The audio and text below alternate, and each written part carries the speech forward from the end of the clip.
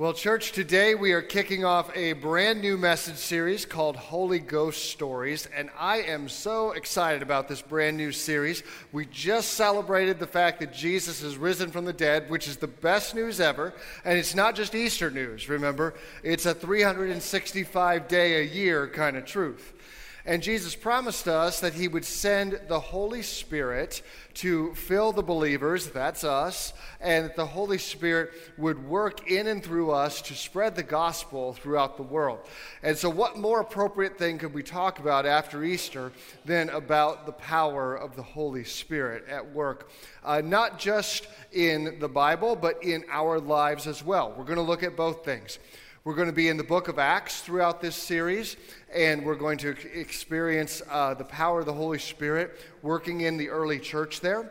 But we're also going to look at stories from our own church of folks whose lives have been touched by the power of the Holy Spirit. Now, as we were planning this series out and picking a few people to interview for that, we came up with a whole lot of people, but unfortunately we couldn't make this an 83-week sermon series, so we probably left a bunch of you out. Sorry about that. But we'll highlight just a few, because I believe that we can understand our own story a little more as we see it in light of the stories of others in the Bible and here in our midst. Now, the Holy Spirit, let me just kind of lay some foundation today. The Holy Spirit, we believe, is God, okay? The Holy Spirit is not just a feeling or a sense or something like this. The Holy Spirit is God. Christians believe in one God in three persons: God the Father, God the Son, God the Holy Spirit. And you might think, oh, okay, so are they each like one-third, one-third, one-third God? Nope. Each one of them is fully God, yet there is one God. One God, three persons. You're like, I don't know if the math adds up here. That's because God is supernatural. God's ways are higher than my ways. God's not limited by the same things I'm limited by. I've got the whole space-time limitation, right? I can only be in one place at one time. Otherwise, I'd preach both services at once. It would be incredibly fun. I can't do that. Gotta just pick one. Be here. Glad I get to be here with you. So God has no limits. God is all powerful, and the Holy Spirit is the third person of the Trinity. You might say, well, is it a force? Nope, not a force. It's a person. A person. I say, well, is this person like the crazy cousin at the family reunion that I try to avoid? It's a little weird, a little bit out there. No, the Holy Spirit's different. The Holy Spirit may challenge us sometimes. We may experience the Holy Spirit's power in many, many different ways. But the Holy Spirit is God. The King James Version often refers to it as the Holy Ghost. And the reason for that, in Shakespearean language, the term ghost meant like the living essence of a person. And so that term Holy Ghost conveys like a transcendence or a you can't tie me down kind of persona, which is exactly what the Holy Spirit is. Now, when I talk about the Holy Spirit, you'll hear me sometimes use the pronoun he. And that's not necessarily correct because God is above gender, okay? We know that Jesus came as a man, but when we say God the Father, God the Holy Spirit, God is above gender. And so you could call the Holy Spirit he or she. Doesn't really matter, either one. I use he because that's kind of the standard terminology that Christians in the Bible have used, but it's not specific in that regard. Now, I'm guessing that as we come here today, we probably have a variety of experiences in our own personal lives with the Holy Spirit. And let me just list a few and see where you find yourself here. Maybe for you, you say, honestly, I haven't thought about it, or I kind of doubt that he's real. I know they talk about it in church. That's fine, but I kind of doubt. If that's you, it's okay. I'm glad you're here, and I'm praying that you will experience the power of the Holy Spirit in your life today. Or you might say, well, I know that he exists. I read about in the Bible. I hear about from others, but I don't know that I've really felt anything yet. Well, that's okay. Feelings can be kind of fickle things. But also I pray that God would reveal himself to you in a way that you could sense, that you could feel, that you would know that God is real. And third, you say, well, I think that I've felt him work in my life, but I'm not sure how to describe it. I'm not sure what's the Holy Spirit and what's not. It all gets kind of confusing. That's all right.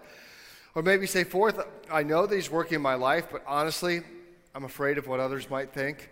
I kind of don't talk about it a lot. I kind of push it down because I don't want anybody to think I'm weird, just not sure about that. Or maybe fifth, you say, no, I know that the Holy Spirit is working in my life, and I'm hungry for more.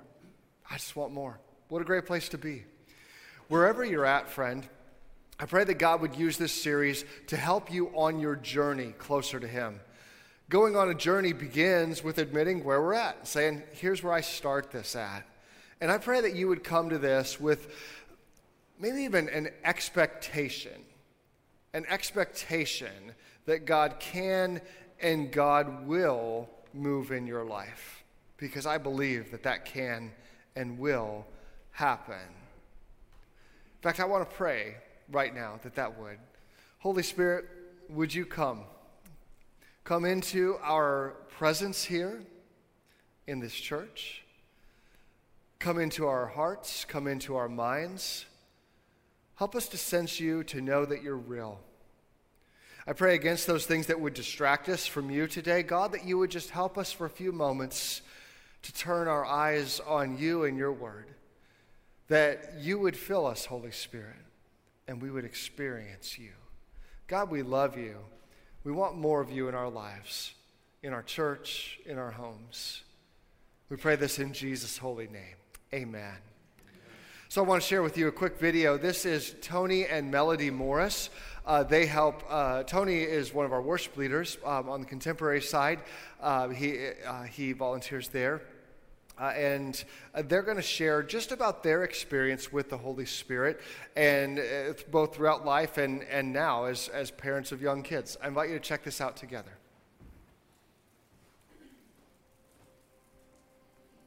When I first experienced the infilling of the Holy Spirit, I was in college, and I had a close relationship with the Lord my whole life. But I started seeking out the Holy Spirit more and hearing more about him, and I had heard stories about the baptism of the Holy Spirit or the infilling of the Holy Spirit, and I felt like I needed that. And so I just prayed and asked the Lord to fill me with his Spirit. And from that moment on, everything was different. I had always loved the Lord and read the Word and lived a holy lifestyle, but I felt like my heart was like set on fire once I invited the Holy Spirit in. And I was a swimmer in college, and I remember the next morning diving into the pool for swim practice, and I just, with the water surrounding me, I felt like I was just like surrounded in God's love, and I had a hard time focusing on my sets that practice because I was just like hearing God's voice so clearly. It was like it took over all my thoughts, and that was a powerful experience that I had, but it continues. Like it's never been the same ever since then. Now that I walk in the Spirit and live a life of the Spirit, I hear God's voice, and I'm able to follow his leading. Just in my daily situations, my interactions with Tony and the kids, my interactions with strangers at the grocery store and my friends. Because I can hear God's voice and sense the leading of the Spirit, I can do the things God wants me to do. I firmly believe, like in 1 Thessalonians 5:23, we are spirit, soul, and body. And when Jesus came, died that death, brought us back to life, our spirit went from death to life. The Holy Spirit lives in there. So 1/3 of us is different from the rest of the world. Like it's seated right now, our spirit's seated in heavenly places with Jesus when we become baptized in the Holy Spirit. And then in that process of living in that day in and day out, we have our will, who we're going to choose to follow. And so we get to choose. Are we going to surrender to the Spirit within us, the Holy Spirit within us? Do we want to go to the flesh for peace? No, we want to go to the Holy Spirit within us. I need to take a moment to be still and remember and surrender back to the Holy Spirit. Holy Spirit, come have your way in my life. I want to live for you. And so That's how I usually practically live out every day, living in Holy Spirit. And even when everything seems right, just making sure to invite him and being intentional about it, playing with my children, having time together. Melody and I are trying to do better practice of taking time. This has been a busy season for us, but to take time to worship together after the kids go to bed, or just even as together with the children, to worship together, be intentional. Hey, while we're doing this, let's do this thing and kind of remember the Lord together. I love the verse in Romans that says that the Spirit helps us in our weakness. And there are lots of times that I feel really weak, and I think that's the point. The Lord wants us to lean into him and depend on him. For me, the most important thing is keeping a dialogue with the Holy Spirit, talking to him, sharing what's on my mind, what's on my heart, and hearing from him. In day-to-day life, a lot of times it looks like me losing my patience with my kids, and I pray, Holy Spirit, give me patience. And if I remember to do that, he's always faithful to answer. Now, it's not always easy. We are in a fallen world, and Jesus isn't back yet, so it's not going to be like, oh yes, what's this? And you've saying yes. It's always day to day, and there's grace if you mess up. Like there's times it's like drop the ball there. It's not impossible as long as you keep saying yes out of that place. I like that continual position of saying yes to the move of God, to the power of the Holy Spirit. Well, the book of Acts is where we're going to be in this series. Acts is kind of like Luke 2, if you will. It's Dr. Luke, he's writing again, and the books go right side by side. He takes us to the end of Jesus' life, his death, burial, resurrection, and then early in the book of Acts, we see his ascension into heaven, his sending of the Holy Spirit, where we'll be today, and then the activities of the apostles that they do through the power of the Holy Spirit. So we'll be in Acts chapter 1. We'll start there. And Jesus is giving the disciples some instructions about how they are to receive this promised Holy Spirit. Verse 4. Once when Jesus was eating with them, he commanded them, "Do not leave Jerusalem until the Father sends you the gift he promised, as I told you before. John baptized with water, but in just a few days you will be baptized with the Holy Spirit." Now, John the Baptist had physically baptized them with water, and they were going to receive a different kind of immersion. Not a physical immersion, but a spiritual immersion from the Holy Spirit. Now, of course, the disciples had a little different experience than us because they encountered Jesus before his death, burial, and resurrection. So they would receive the Holy Spirit's power a little bit later. Methodists, we believe that we receive the power of the Holy Spirit when we become followers of Jesus Christ. That's when the Holy Spirit comes into our lives. Romans 8:9 says, "You're not controlled by your sinful nature. You're controlled by the Spirit if you have the Spirit of God living in you." And remember that those who do not have the Spirit of Christ living in them do not belong to him at all. So we need this. If we don't have the Spirit of Christ or the Holy Spirit living inside of us, we're not Christians. So that means when you ask Jesus into your heart, when you become a Christian, that you receive the Holy Spirit at that time. Now, when we get into the specific nuances of exactly how the Holy Spirit works and operates, this is an area where sometimes good Bible-believing Christians are going to differ some. Because the Bible doesn't just lay out and say, here's exactly how the Holy Spirit works in every situation. No, it's God. It's more complex than that. Instead, the Bible gives us many, many different examples, and we look at these and we look at the Bible's teachings to kind of base our theology, our understanding of this. So there's sometimes variance between Christians on this, but here's my understanding of what United Methodists would typically proclaim. That is that the Holy Spirit gives spiritual gifts to all believers. That if you are a follower of Jesus, you have the Holy Spirit living inside of you, and the Holy Spirit gives you certain gifts. The Bible lists these in various places, 1 Corinthians 12 and Ephesians 4 and Romans 12. And in these places it lists some of the gifts. Some of these gifts are like, say, natural abilities that God uses in powerful supernatural ways to build his kingdom. gifts like leadership or administration. But others are supernatural gifts. Gifts like healing or speaking in tongues or having prophetic words, where the Holy Spirit gives us abilities to do things we could never do outside of the Holy Spirit's power. Methodists, we believe that the gifts of the Spirit are all active and real today. We don't believe that any of them stopped. We don't believe that some of them were like a temporary, short-term, blue light special kind of thing from God. No. We believe they're all available today, and that the Holy Spirit will give you the gifts that you need to do the ministry God calls you to do. I strongly believe that whatever God calls you to do, God will equip you with the right knowledge, with the right gifts, with the right abilities, with the right resources to do everything that God calls you to do. You have given by God everything you need to follow Him and to obey Him. That's what God does for us. Now, we can also receive, or we can experience the Holy Spirit in subsequent real and powerful ways throughout our spiritual journey. Tony and Melody talked about the baptism of the Holy Spirit, receiving the Holy Spirit in just a very powerful way. Many people describe experiencing this. And I don't believe that that's just a one-time thing. I believe we can experience the power of the Holy Spirit over and over and over in many different ways. It might be through reading the Bible or through a sermon. It might be through just a powerful experience in song or hearing our choir, or it may be through an experience with God with nature. It may be through talking with a friend or an experience where someone is praying for you and you just feel the Spirit's presence in such a real and tangible and powerful way. There's so many different ways we can experience this. It may be a sensation in your body. You might feel a tingling in your fingers, or you might have just tears and you're not really sad, but you're just praying, you're just feeling the power of God, and you just begin to cry. That's okay.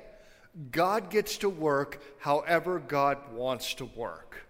I don't get to limit that or say, no, God can't do exactly this or can't do exactly that. If it's congruent with what we see in the Bible, then it could be a way that God works. It's not up to me to dictate how God is going to work. The Bible tells us that God is a God of order, and it also tells us that we should never quench the Holy Spirit. So there's some balance there between the beauty of order and organization and the spontaneity of the Holy Spirit. This is our God and how God moves in us. In verse 8 of chapter 1, Jesus gives us a promise that is really exciting for us.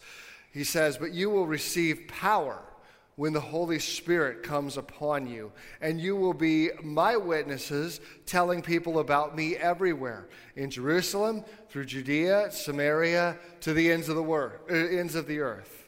So for us, that's kind of like saying, you'll be my witnesses here in Anderson Township and in Cincinnati and throughout Ohio and the United States and all around the world. That's what God does in and through us. And when we hear that, that's pretty exciting, because if we look at church history, we know that God did this, that the Spirit came upon the believers in power here in Acts, and that they would spread throughout the world, and that the gospel would spread so quickly. There was only about 120 believers at that time when Jesus would ascend into heaven. And so he leaves this really small church, if you will, of people, and they had been timid. They had not always been all that powerful or all that effective, but the Holy Spirit would come upon them. Luke tells us that the believers, that they were all in one accord. They were all in one accord, which leads to a very natural question. How the heck do you get 120 people in one accord? That's bad even by my standards, isn't it? Those are low standards. Anyway, they were united. They were united in faith. They were united in their belief in Jesus Christ. And they were united, best of all, by the power of the Holy Spirit. That the Holy Spirit came and filled them. And that's my prayer for us as a church, that the Holy Spirit would come and fill us, would move in our presence, would move in our midst. Let's see what the Holy Spirit did this first day of Pentecost, or this day of Pentecost. Acts 2, verse 1. On the day of Pentecost, that's 10 days after Jesus ascended, all the believers were meeting together in one place. Suddenly, there was a sound from heaven like a roaring of a mighty windstorm, and it filled the house where they were sitting. Then what looked like flames or tongues of fire appeared and settled on each of them.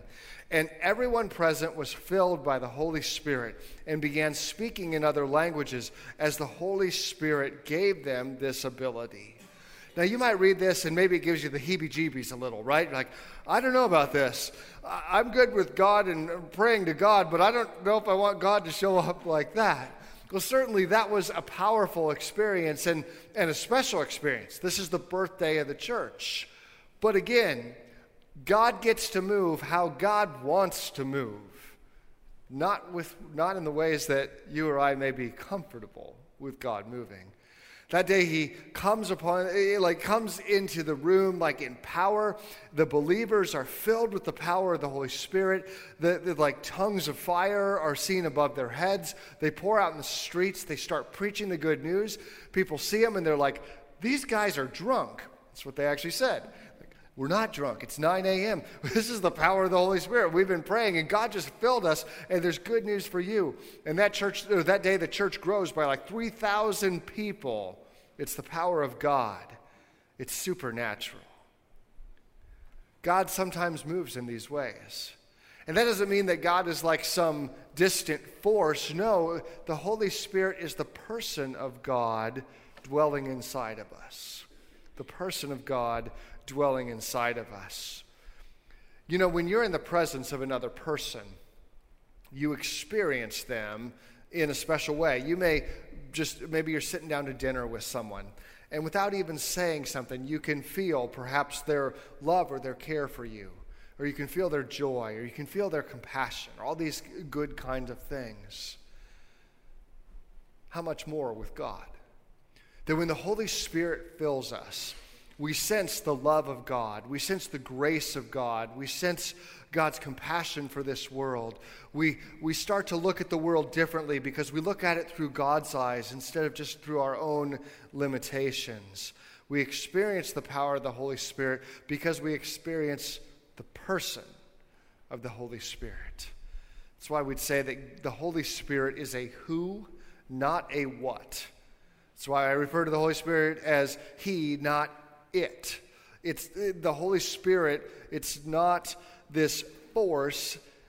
The Holy Spirit is a person that we know and encounter God. The Bible describes this in many ways. In Romans 8, it says the Holy Spirit has a mind and that the Holy Spirit intercedes or prays on our behalf. You can even say that if you don't know what to pray, that you can say, Spirit, pray for me, and the Spirit prays for us. It says with groanings that we can't even utter. Supernaturally prays for us. In Ephesians 4, it says the Holy Spirit has emotions. It says that we can grieve the Holy Spirit. We can make the Spirit sad. 1 Corinthians 12 shows us that the Spirit has a will and makes decisions. The Holy Spirit can take the role of a teacher, a leader, or a judge, convicting me of my sin. The Holy Spirit is real and powerful in our lives. Why is this important? Because you can't know an object or a force, but you can know God. You're not known by an object or a force, but you are known by God. You experience the power of the Holy Spirit, and you experience the person of God. An object can't act. An object has no authority. An object has no power. The Holy Spirit is not an object. The Holy Spirit is God. The Holy Spirit is not just an accessory to our lives. The Holy Spirit is God. And here's the deal. The Holy Spirit is not just reserved for the super spiritual, like the members of the choir, right? You know, not just them. It's all of us. It's all of us. We all get to experience the choir, me, Danny, Julie, all of us together. The followers of Jesus, we get to experience the power of the Holy Spirit in our lives. Last week we celebrated how Jesus is risen from the dead. And listen, my friend, the same Spirit that raised Jesus from the dead lives in me, lives in you. Would you say that with me? The same Spirit that raised Jesus from the dead lives in me. I believe that. I believe that when you pray, you've got the same Spirit that raised Jesus from the dead, and that Spirit is alive and powerful inside of you. So the question is this: will you fully surrender to the work of the Holy Spirit in your life? Because, friends, God is all powerful, but God doesn't force his way into your life. It's got to be a choice. God doesn't want robots. He wants a relationship. He wants to know you. He wants a personal relationship with you. Being filled with the Holy Spirit is not so much about getting more of the Holy Spirit. There's a piece of that, but it's more so about giving the Spirit more of me. Turning over the keys of my heart and my life to the power of the Holy Spirit. So will you do that? Will you fully surrender your life to him? And it's not just a one-time decision. You might say, yeah, I made that decision in 1982. Great, awesome. But you got to make it today as well. It's an ongoing decision of saying, God, I want to surrender my way. I want to surrender my will. Melody said in the video about how she can have more patience with her kids, right, when she prays for patience from the Holy Spirit. I believe in that. I believe that that's real. But it's this ongoing need to admit how much I need God in my life. And when we do that, it's so powerful, because the Holy Spirit wants to do something powerful in your life now. Now. It's not just for something someday, maybe in your life. The Holy Spirit is real and wants to move in your life now. Wants to give you, when you give more of yourself to the Holy Spirit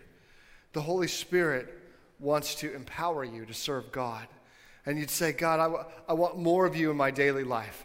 I want more of you in my calendar and my schedule. I want to prioritize you. I want more of you in my business or my work. I want more of you in my relationships with my family members. I want more of you in your power as I sing, as I worship you. I want more of you as I study your word. I want more of you as I pray for others or as I receive prayer. I want more of you as I manage the resources, the money that you've given me. I want more of you in so many ways. When I look at the world, I want to see the world through your eyes, God, not through mine. I want to be filled with your Spirit so I have more compassion, more love, more joy, more generosity. The Bible tells us that when we're filled with the Spirit, that we act with the fruits of the Holy Spirit. So I want more love, I want more peace, I want more patience, I want more joy, I want more kindness, I want more self-control. I want all of these things in my life. I want more of you, more of your fruits in my life. And when we do that, we see the power of God at work. We see more in our church. We see more people coming to know Jesus. We see more people set free from the chains of addiction. We see more people empowered to serve in ministry, to use their gifts. We see more resources released, whether it be to dig wells in Africa or to support refugees coming out of Ukraine or to feed the hungry wherever they may be. We see it as God uses us in so many different ways. So maybe you're here today and you're hungry and thirsty for more. Or maybe you say, I don't know, I'm kind of tired and burnt out, but I'm willing to take a risk and ask for a little more. It's a great place to start. I'm going to pray, and I'm going to invite you to pray with me. And in fact, I want you to do something if you're comfortable with it. And I want you, as we pray, just open your hands where you sit. Just a position of saying, God, I'm open to receiving more of you and to giving myself to you.